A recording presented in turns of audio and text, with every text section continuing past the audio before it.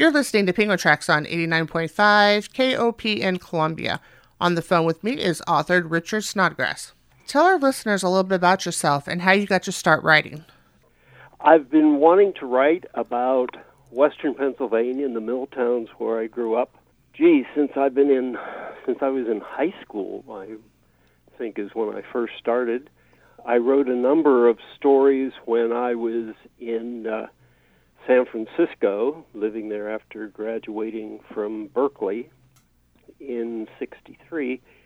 But I realized that the subject of the stories were actually really about people that I had known or incidents that I had experienced back in my home area of Western Pennsylvania.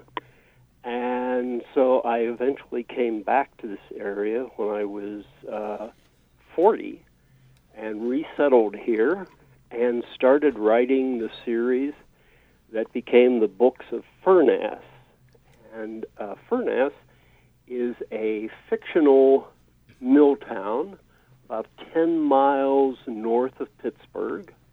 It got its name because somebody misspelled a sign early on, and it was supposed to read furnace, but it became Furnass.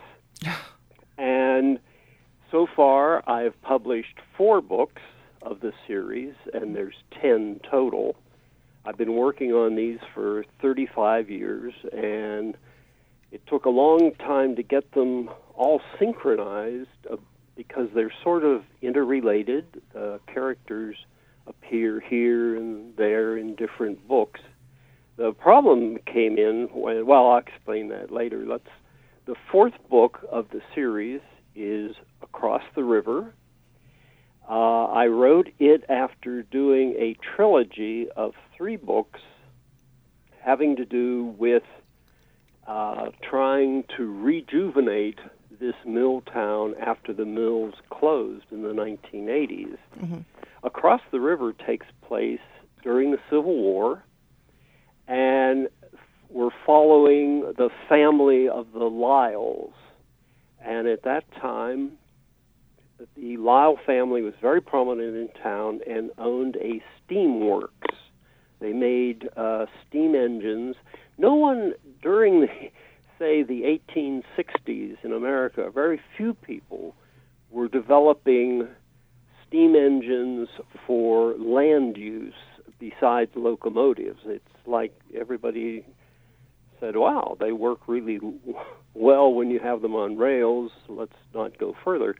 But they were doing a lot of that in England with road engines. And the family of the Lyles owned this steamworks, making steam tractors and steam well drillers and other construction company. And when I sat down to write the book, I started thinking, what if the Confederates, besides having an interest in developing ironclad warships, suppose they got interested in developing armored land vehicles, such as tanks. So I took that to its next step. Now, of course, you wouldn't have a cannon back then mounted on a steam tractor because once you fired it, it would knock the whole thing over. But at this time, they were developing Gatling guns. In 1863, the U.S. government had approved Gatling guns for mounting on some boats down in the lower Mississippi. All right, so we had an ironclad vehicle and Gatling guns. At the same time, I read in a history of this area that someone had spotted a group of Morgan's Raiders. They were a guerrilla band out of Kentucky who caused an awful lot of damage one way or another. And no one knew where this group came from. No one knows where they went to. But I started thinking about perhaps they were on their way to Furness. And the story evolved from that of a group of Morgan's raiders come to Furness to appropriate a couple of these steam tractors, outfit them with iron plate, mount Gatling guns on them, and deliver them to General Lee, who was just starting his invasion of Pennsylvania. So that's the essential plot of Across the River. But it's actually more of a love story and a story about loyalties and moral judgments in the face of conflicts and personal emotions. So, and actually you can find out more about the book at my website. You can find out about Furness, and there's maps and interviews and videos at www.richardsnodgrass.com. And it's a very complete website, and you could just spend probably a couple hours just milling around it. Eventually, we will continue to release the books. Mm-hmm. Our schedule is one every 3 to 4 months. Across the River comes publication date is July 2nd. So that's coming up. Were any of the characters based on real people? There is one real person in this book, which is John Hunt Morgan. But everyone else is fictional. The lead character, if you want to call him that, is a man named Judson Walker, mm-hmm. who was a friend of Morgan's, a fictional friend mm-hmm. of John Morgan's. And he actually joined Morgan's organization more so because they were friends, and he didn't want him to get hurt and wanted to be with him rather than just, oh, there goes John out doing his soldiering thing. Eventually, though, Morgan does some questionable things that are talked about in the book, and that leads Judson Walker to question, what is he actually doing? What is he fighting for? What is this whole about? And what were Morgan's intentions in sending him on this questionable mission? But other than Morgan, no, they're all fictional characters, though probably besides Judson Walker, there's Colin Lyle, who is the owner of the steamworks. He's the relative of the man in my trilogy of the first 3 books, mm-hmm. who is trying to rejuvenate the town after the steel mills close. How long did it take you to write this book from research to finish? The whole series took 35 years. Oh. And the problem was that, okay, you sit down to write a novel, mm-hmm. and that's about 1.5 years, 2 years of your time. All right, you get it done, and I realized there was more to say about some of the characters. So, okay, I'm going to write a second book. Mm-hmm. So you write the second book, but in doing so, and that's another 1.5 years, 2 years, in doing so, the characters have done certain things that no longer fit with the first book. So after you finish the second book, you have to go back and rewrite the first book. And then, of course, something else has happened, and you have to go back and rewrite the second book. Well, then it comes time to write the third book, and that's another 1.5 years, 2 years. But, you guessed it, now the first 2 books aren't quite in synchronization.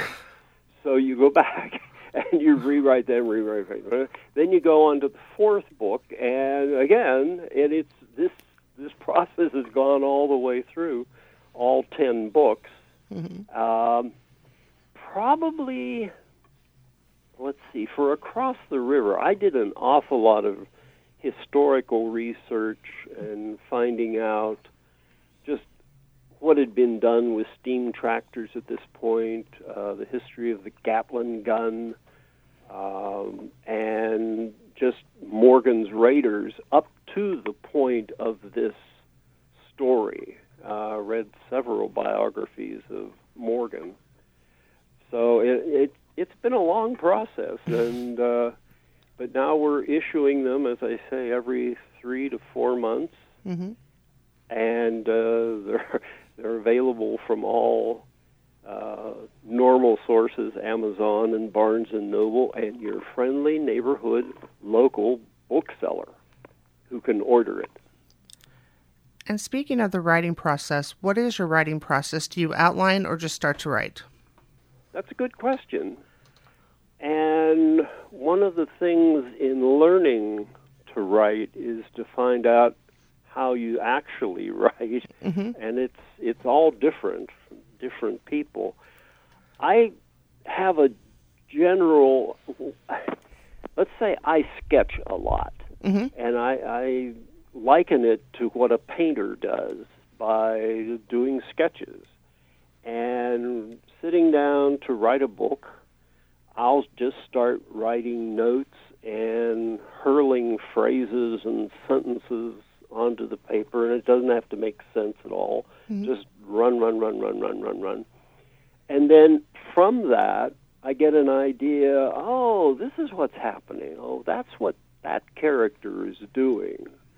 And then piece it together and start writing, and then I'll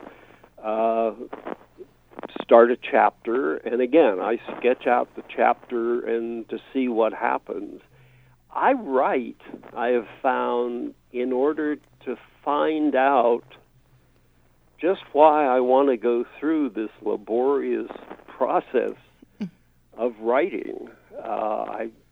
If you don't learn something that you didn't know that you knew, it's not very interesting to me. Robert Frost once said, "No surprise for the writer, no surprise for the reader." Mm-hmm. So I suppose if I had done more outlines and everything ahead of time, I might have been able to write this whole series in less than 35 years. But that's the way I work. I try to leave. It's like jazz. You have a framework, but you've got to be open to the improvisation and what your characters will do. And the best writing, and you know you're doing your best writing, is when you have an idea what's going to happen, and then your character stands up and kicks you in the shins and says, "No, I'm not doing that. This is what I'm doing." And you're just sort of following along. That's what you think? Okay. And you try to fit the rest of the characters with them, and of course they'll come up with their own ideas. That's when I know, at least, that I'm writing well. Would you mind repeating your web address for us? Richard Snodgrass, all one word, richardsnodgrass.com. Is there anything else you'd like to add or say to your readers? I don't think so. I really appreciate the chance to talk to you about it, mm-hmm. and I'm hoping that people enjoy the work, and they'll go to the website and find out more about the work and the town of Furnass, and I'm very happy. Well, thank you so much for the interview, and it was an honor, and you have a great day. Hey, take care, Joe. Bye-bye.